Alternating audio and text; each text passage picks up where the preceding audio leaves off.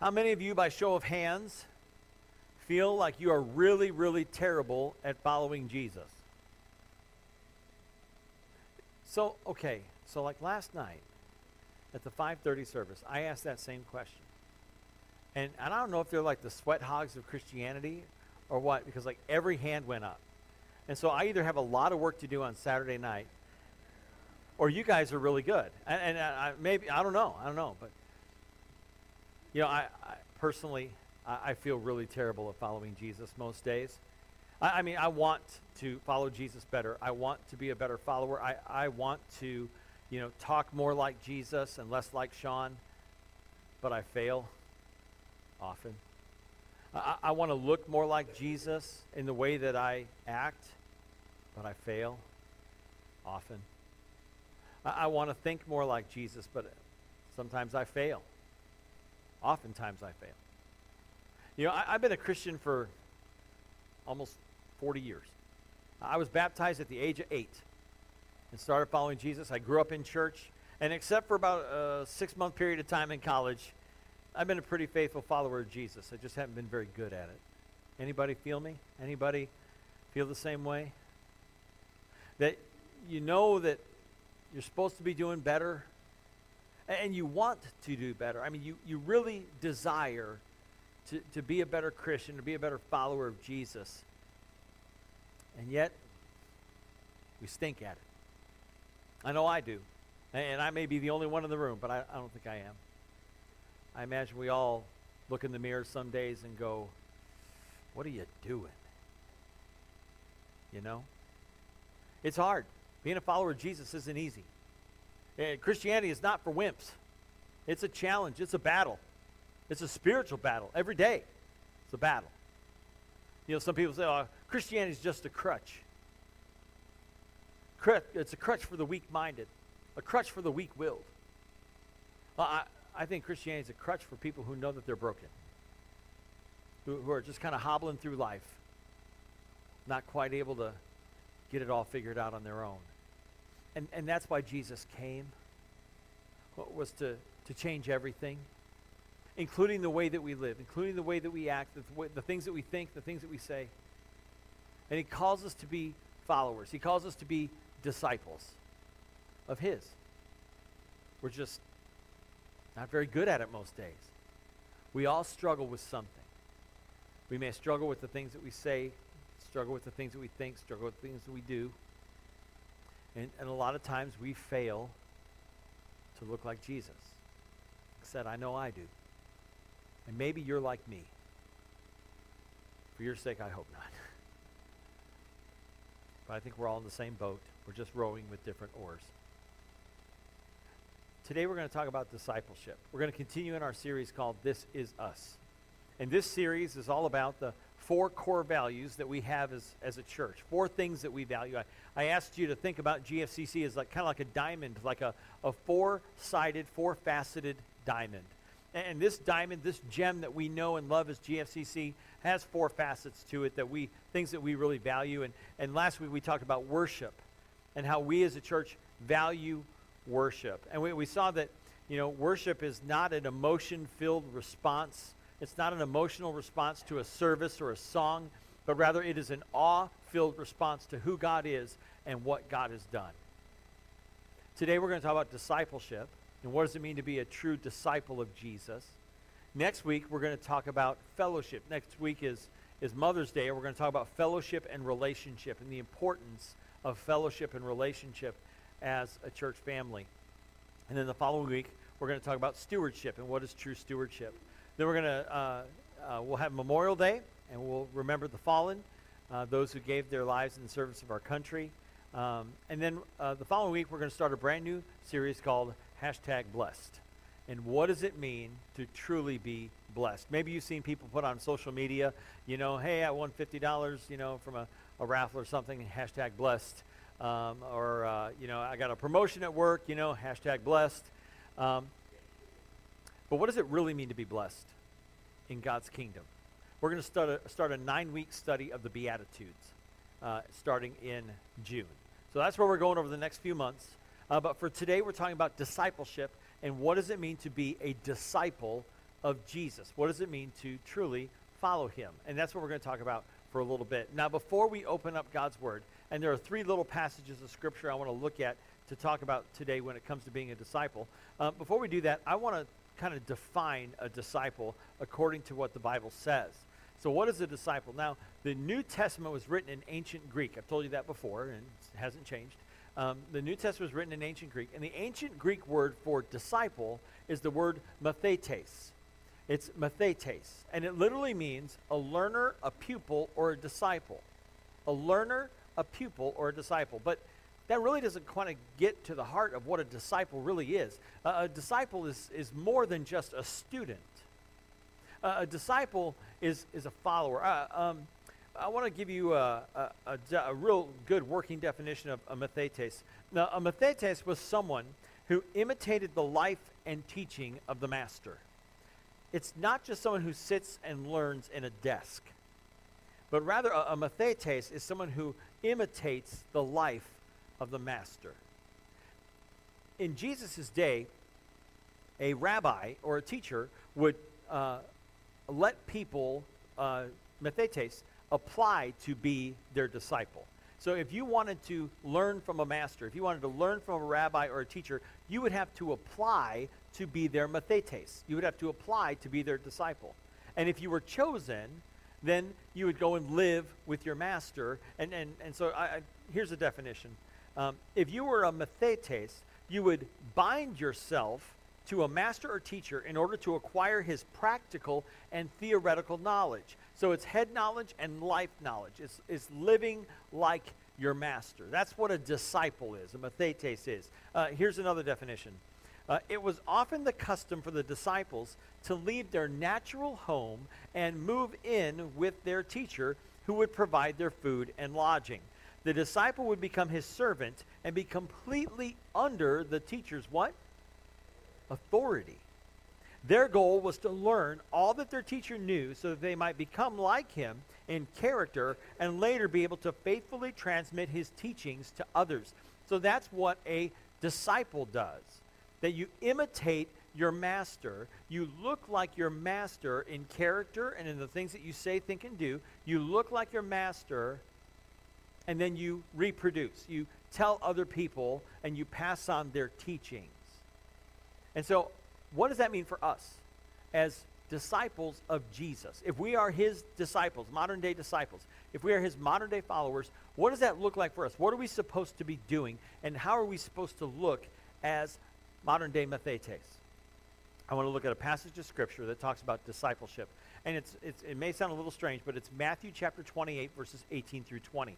This is known as the Great Commission. This is the commission that Jesus gave to his followers, all of his followers, and a mission that he's given us as his disciples. So if you brought a Bible, open it up, turn to Matthew 28. If you didn't bring one, you can grab one out of the chair in front of you. It's on page 811 of that Bible, or you can follow along on the GFCC app. If you haven't downloaded the app yet, go to your app store, whether it's the Google Play Store or the iTunes Store, and search for GFCC. And you can download the app and follow along and take notes in your app. So we're at Matthew 28, 18 through 20. I just want to read these verses real quick and talk about what they mean for a few minutes. Then Jesus came to them and said, "All authority in heaven and on earth has been given to me." Now, how much authority was given to Jesus? All, in heaven and on earth. All authority was given to Jesus. So in other words, what Jesus says goes. And this is what he said. Verse 19. "Therefore, because all authority has been given to me, go and make disciples of all nations, baptizing them in the name of the Father and of the Son and of the Holy Spirit, and teaching them to obey everything I have commanded you. And surely I am with you always to the very end of the age." So Jesus says, all authority has been given to me. This happens after he was crucified. He was crucified, he died, was buried in a borrowed tomb, and raised back to life on the third day. He was really dead, and then he was really brought back to life. He was really resurrected. He was really alive. Hundreds of people saw him alive, and they testified to the truth that Jesus was alive. His disciples, their lives were turned upside down and changed and turned all around because they saw Jesus alive, and they knew he was alive, and they were willing. They held on to that. They testified to his resurrection until the day they died. So Jesus was brought back to life. He appeared to his disciples in a place called Galilee, which is on the north side of Israel, and this is what he told them. All authority in heaven and earth has been given to me. Therefore, go and make disciples of all nations, baptizing them in the name of the Father and of the Son and the Holy Spirit, and teaching them to obey everything I have commanded you. And surely I am with you always to the very end of the age. And he's, by the way, he's with us all, not just surely. Yes. Thank you. So I want you to know something about that, the way that is constructed, though. When he says go and make disciples, it's not go somewhere and do this. It's not go to Africa and make disciples in Africa, go to Uruguay and make disciples in Uruguay, go to Canada and make disciples in Canada. That's not what that means. It literally means wherever you go, make disciples there. Wherever you are going, you should be making disciples. So it's not, okay, I've got to go somewhere and do this. It's wherever you are. Wherever you are going, make disciples there. So when you go home, you should be making disciples in your home. When you go to work, you should be making disciples at work. Teenagers, when you go to school, you should be making disciples at school. And they're like, dude, you don't know my school. But I know Jesus. And Jesus wants you to make disciples at school, teenagers. He wants you, employees, to make disciples at work. He wants you, mothers and fathers, to make disciples at home. So wherever you go, wherever you are, be making disciples. Now, how do we do that? We baptize and we teach. So the first step is baptism. And we'll talk more about that in just a minute. But we baptize people, and then we teach them to obey everything Jesus has commanded us to do. That's how we make disciples. We baptize and teach, so that we all look like disciples. We who are his disciples, we who are his methetes, are to make more methetes. We are to make more disciples wherever we go. And surely he is with us always to the very end of the age. That until he comes back, he will be with us, no matter what. So when it comes to what does a disciple actually look like, there's a couple passages in Romans I want to look at real quick. One is in Romans chapter 8, verses 28 through 30. And this is what Paul wrote to the church at Rome.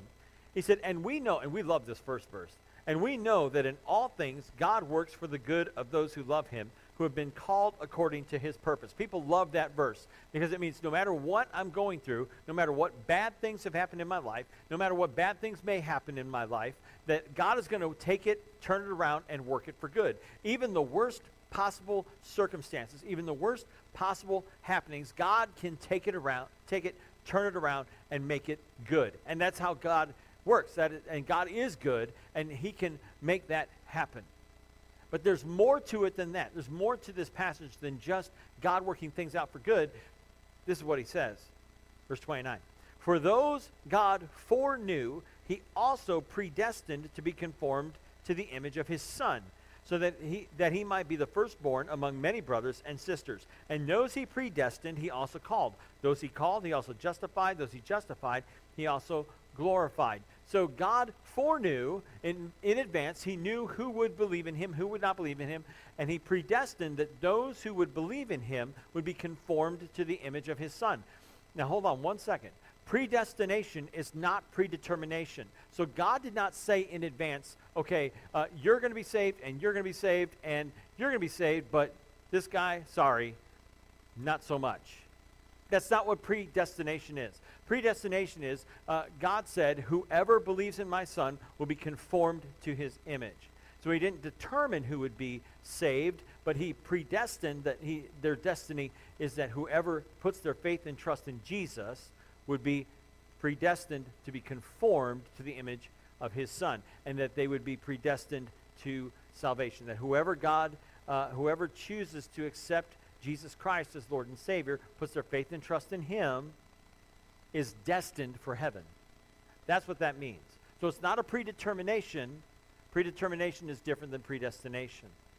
Does that make sense? Make a little more sense? Because sometimes we get confused on that. But one of the things that we are predestined to do is to be conformed to the image of Jesus. Now, that Greek word, I'm going to teach you another Greek word. I got 3 more to go. So this is number 1. That Greek word that is used in this passage is somorphao. Somorphao. And if you see a word in there, maybe that you've heard of, morph, and like metamorphosis, and morph. That's the word for conform. That we are to be conformed to the image of Jesus. And that word means to be conformed to or receive the same form as. That when we put our faith and trust in Christ and the Holy Spirit fills us, then we are destined to look more like Jesus. We are destined to look more like him. So that's the word samorphao, and it literally means to take on the image of Jesus.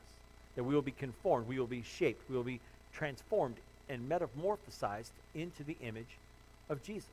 We'll look more like him. Okay? Now, there's another passage of Scripture that uses the word conform, and that is Romans chapter 12, verse 2. And this is what it says. Do not conform to the pattern of this world, but be transformed by the renewing of your mind. Then you will be able to test and approve what God's will is, his good, pleasing, and perfect will. And now the word conform there is a different Greek word. It has the same meaning, but it's a different Greek word. And it is the word suskamatizo. Suskamatizo. Can you say sus? Don't even try. But I can't say it now. Suskamatizo means to conform oneself to another's pattern. So what he's saying is we're predestined to be conformed to the image of Christ and not destined to conform to the pattern of the world. So that if you are conformed to the pattern of the world, you are not being conformed to the image of Christ. Your life is going to do one of two things. You are either going to draw people closer to Jesus or you are going to push people away from him. Every single one of us, that is what we do in our lives. We are either drawing people closer to Christ or we are pushing people further away. And so think about your life for just a minute and the people around you. Are you pushing them further away from Jesus or are you drawing them closer to him? If you are pushing people away, you may be conformed to the pattern of this world and not being conformed to the image of Christ. And so our job as followers of Jesus is to reject the pattern of the world and to be conformed to the image of Christ so that we would draw people closer to him instead of pushing them away. Does that all make sense? All right, we're good. We're tracking. Great. So how do you do this, though? I mean, how do we become disciples of Jesus? And how do we become better disciples of Jesus? I have some suggestions. First of all, if you are not a follower of Jesus yet, if you're not following him yet, if you haven't put your trust in Christ yet, your first step is to become a disciple of Jesus, to become a mathetes. And how do you do that? Very simple. You need to believe. You need to believe that Jesus is the Son of God and that he died for your sins, and that God raised him on the third day. He's the only way to be saved. You need to believe in Jesus. You need to repent, which is simply a change of mind that leads to a change of behavior. It is turning away from sin and turning to God for forgiveness. Not that the drums are sinful and the baptistry is holy. It's just the way my hands went. But turn away from sin, turn to God for forgiveness. That's repentance. Some of you are like, yes, the drums are evil. Sorry, not going away. But you need to believe in Jesus. You need to repent from sin. You need to publicly acknowledge your faith by confessing him as Savior and Lord and getting baptized. And the way we baptize here is by immersion. And this is the last Greek word I'm going to teach you. It's baptizo. It's the Greek word for baptize or baptism. And it's a word that literally means to plunge, to dip, or to immerse. That's what the word literally means, to plunge, dip, or immerse. There's a Greek word for pouring. There's a Greek word for sprinkling. Neither is ever used when it comes to baptism. When Jesus was baptized, he was immersed. When the Apostle Paul was baptized, he was immersed. When Sean was baptized, I'm not on the same level, don't worry. But when Sean was baptized, I was immersed. And so that's why we baptize by immersion, because that's how they did it in the Bible. That's how they did it back in the book of Acts. They baptized by immersion, so that's why we do that. And so if you've never done that, if you've never been baptized, you need to do that. You need to take that step of faith and get baptized. And start on this journey of being a disciple, being a fully surrendered, fully devoted, sold-out follower of Jesus, a mathetes, a disciple who is going to replicate you're going to replicate yourself. You're going to clone yourself. You're going to take other people and turn them into disciples. That's our job. That's our commission, to go out and make disciples of all nations, baptizing them in the name of the Father, Son, and the Holy Spirit, and teaching them to obey everything that Christ has commanded us to do. One of the things he's commanded us to do is to get baptized. So if you haven't made that decision yet, we offer an invitation every weekend. And if you're not ready to make the decision today, you're like, I don't know, man, in front of all these people, I'm not sure. come talk to me. I am not scary. I promise you, I'm not scary. If you're like, man, I'm thinking about getting baptized, just come talk to me. Let's have a conversation about when we can set that up. It doesn't have to be in front of the whole congregation. It can be private. I got baptized on a Tuesday night. If you want to get baptized on a Tuesday night just like me, that'd be great. The important thing is that you do it. And you take that step of faith and that public acknowledgement and say, I identify with Christ, and I want him to be my Lord and Savior. So if you have been baptized, okay, and you are a disciple of Jesus, you are following Jesus, then I think you have a different next step, a different first step, and that is to join a connection group. Now, our connection groups most of them are winding down here. I think the women's group is still going to meet over the summer, but most of our connection groups are winding down for the summer, and they're going to pick back up in the fall. We're going to have sign-ups in the fall. A connection group is a group of people, about 4, maybe up to 14 people, and what they do is they get together on a weekly or every 2 weeks or maybe once a month. They get together, and they kind of do life together. A connection group does 3 things. The one thing they do is they fellowship.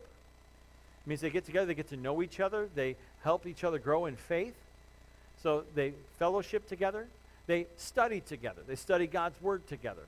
They study the Bible. Some groups do a Bible study where they actually go through a book of the Bible at a time. Some other groups are sermon-based groups where they talk about a great sermon that they heard on the weekend here. No? Man, I gotta get going. But they talk about the sermon that I preach on the weekend. So they have deeper discussion questions about the sermons. And some other groups do video series studies where they'll do a video series by like a guy like Andy Stanley or Craig Rochelle, a study like that. And so we have those different kinds of study groups, connection groups, and it's really important that you get in a group. And the last thing they do is they serve. They serve together, and they do service projects or they do fundraisers and things to help other organizations in the community. One of our connection groups provided Easter baskets for Campagna Academy down in Cherryville this year. And it's just a ways that they can serve and show people the love of Jesus by serving them. So if you're not in a group yet, you got to get in a group. And like I said, most of them are winding down for the summer, but we're going to have sign-ups in August for groups to start up again in September. So be looking for that. We'll talk more about it over the next few months, and we want to get you in a group because your life is going to be radically transformed by being in a group with other Christians who are going to help you look more like Jesus and to be a better mathetes, to be a better disciple. Okay? So your next step, if you're not in a group, is to get in a group. And finally, the last next step you can take is to share your faith with somebody. To share your faith with someone. Now, that sounds scary. And I know it sounds scary. I don't know. What would I say? Try this. Hey, would you like to go to church with me next weekend? It can be as easy as that. Just say to a friend, a coworker, a neighbor, a relative, your parents, your grandparents, your kids, your sworn enemy. Bring your enemy to church week. Not next week. Next week is Mother's Day. Next week is not bring your enemy to church day. But in all seriousness, you need to invite somebody to come to church. Let the church do the heavy lifting of introducing people to Jesus. We can do that, and we do that here all the time. Invite somebody to come to church with you. And when they wake up from the fainting by finding out that you actually go to church, and just say, yes, I was serious. I want you to go to church with me. Invite somebody to come to church. Or another way to share your faith is to just share your story. What has Jesus done in your life? What has he done in your life recently? And just say, you know what? Jesus changed my life. And I think he could change your life in the best possible way. Share your story with somebody. You know what? You don't know me, but man, I used to be, crazy. I used to be just, living life as a prodigal. I was a terrible person, and now I'm much less of a terrible person than I used to be, and it's because Jesus changed my life. So share your story. Invite someone to church or share your story. And the best way you can do that is pray to God and ask God to give you opportunities to invite people to church and to share your story. Because I'm telling you, that's a prayer that God loves to answer. A prayer that God loves to answer is when we submit and surrender ourselves to him and say, God, give me an opportunity to invite somebody to church this week. And you'll be surprised. You may be shocked that someone will come up to you and go, what did you do this weekend? And you can say, I went to church. And they're like, really? Where do you go to church? I go to GFCC. It's a great church in Griffith. And the thing is, invite your friends to church because you like coming to church here. At least I hope you do. I mean, you show up every week.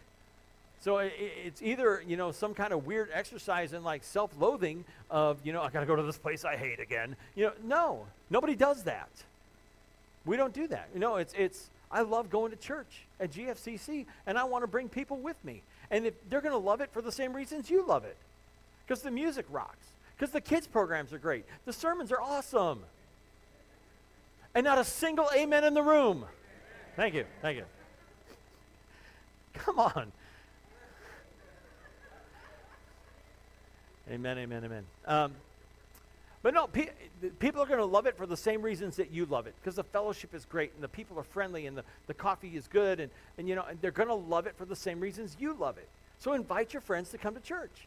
So you got to come check this out. It is totally different. Whatever presuppositions you have about church, whatever preconceived notions you have that church is stuffy or boring or lame or stupid or whatever, you're not going to find that here. You're going to have it's going to be the best hour of your week. It is going to be the best hour of your week.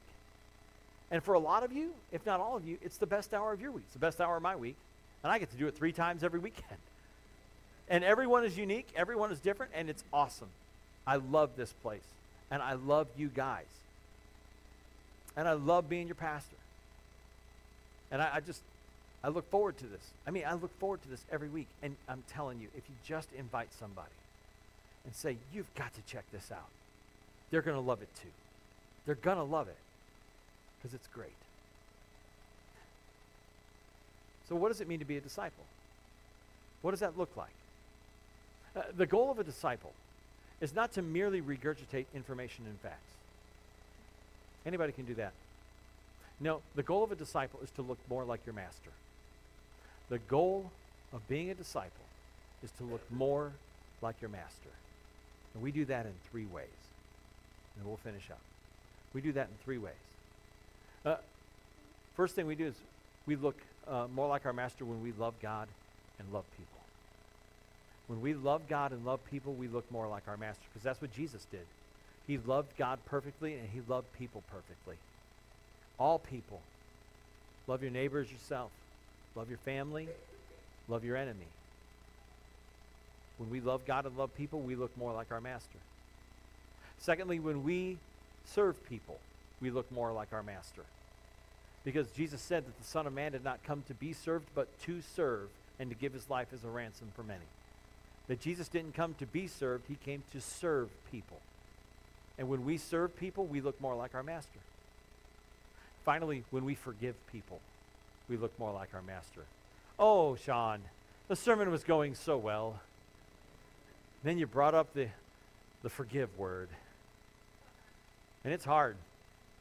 Forgiving people, that's tough. That is hard stuff right there.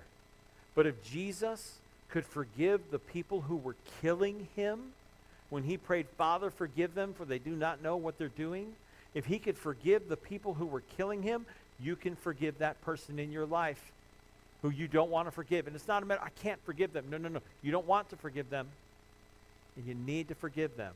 If you want to look more like your master, you need to forgive them. And here's the thing. It's so hard to forgive because we think that we have power over them when we hold on to it. We think that we hold all the power, and we don't let it go. Well, they hurt me, and they hurt me deep. They cut me deep, and it hurts so bad. And I'm going to hold on to this, and I'm going to hold on to this grudge, and I'm going to hold on to this resentment, and I'm going to hold on to this bitterness. And do you know what grudges, bitterness, and resentment turn into? Ugliness. And when you hold on to that so tight and say, I'm not going to give this up, and I'm going to hold it over them, and I've got news for you. They don't know, and they don't care. They are bebopping through life like nothing ever happened. They don't even know that they hurt you. If you were to go up to them and say, you really hurt me, they'd be like, really? I didn't mean to. I'm sorry. I didn't even know. They probably don't even know, and yet you're holding on. It's keeping you up at night. It is driving you crazy. It's all you can think about. Can you forgive like your master forgave you? And when you do that, you will look more like Jesus. you will look more like your master. When you love God and love people, when you serve people, and when you forgive people, you will look more like your master. And that's the goal of our lives, is to look like our master. If we want to be a mathetes, if we want to be a growing disciple, we need to look more like our master. It's not about just regurgitating facts and information. It's looking like our master. That's what it means to be a disciple.